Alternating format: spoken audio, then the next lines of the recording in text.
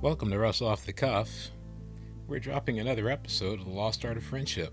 If you stayed with us through all our episodes, I hope it's been beneficial, hope it's been helpful, just to get you thinking about what is a quality friendship? What does it take to build a circle of relationships like Robert Dunbar talks about, the anthropologist and evolutionary psychologist? What does it take to get to a point where you have that 30 group of friends that boils down to that 10 group of friends that really gets down to that intimate circle of 3 to 5, where you can say, I have a level of devotion to these folks, I have a level of engagement and reliance upon, and them relying upon me, relation with these folks, that I have confidence that I will not be alone in my journey in life.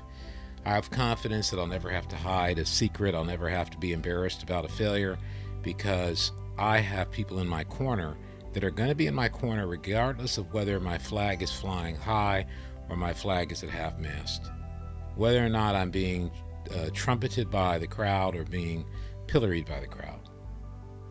How do we increase the depth of our friendships so that we have them? They not only last, but they run deep. We've been using in the 7 questions that come at the end of The Lost Art of Friendship, which can be found on leaddiff.com.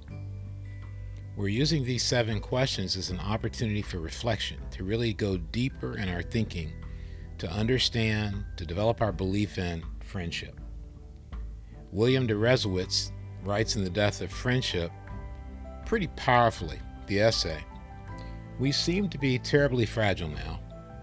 A friend fulfills her duty, we suppose, by taking our side, validating our feelings, supporting our decisions, helping us to feel good about ourselves.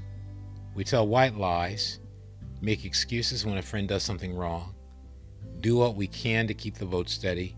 We're busy people. We want our friendships fun and friction-free. Fun and friction-free. In the previous episode, we talked about what does a real friendship look like, and we talked about the commitment to making each other better. We talked about the curiosity of wanting to know our hopes, dreams, and plans.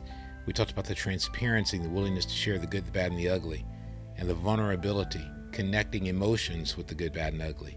Not only just reporting what is happening in our life, but sharing the emotions and the impact that it has on us. Superficial relationships make excuses. Superficial relationships consider it to be the only way I can be a friend is if I always agree with you, if I always side with you, I should say. We're busy, so we want friendships that are fun and friction-free. You know, I think that we can choose that, but it'll diminish the quality of our life. Friendship should make us better. That's what depth of friendship is. That's a sign that you have depth. Friendships should make us better. This requires depth. Friendships capable of increasing their depth share 3 qualities. We can't increase the depth of our friendship unless we have at least these 3 qualities. First, these relationships are purposeful. They understand that to help each other, they are committed to helping each other, and they seek to bring out the best in each other. They understand that my friendship can only be deep if I believe I'm there for something other than companionship, to ride along in the car, to sit next to you in the movie, to just eat the dinner and not have any conversation that goes beyond the superficial. There's purpose to it, and that purpose is to bring out the best in each other. Second, these relationships share an uncommon trust, which allows them to speak any necessary truth in love. We have depth in our friendship when we get down to that core trust that's so uncommon that we don't see every day, that very few people sustain in marriage or friendship. We get to that uncommon trust where someone can tell us what we need to hear.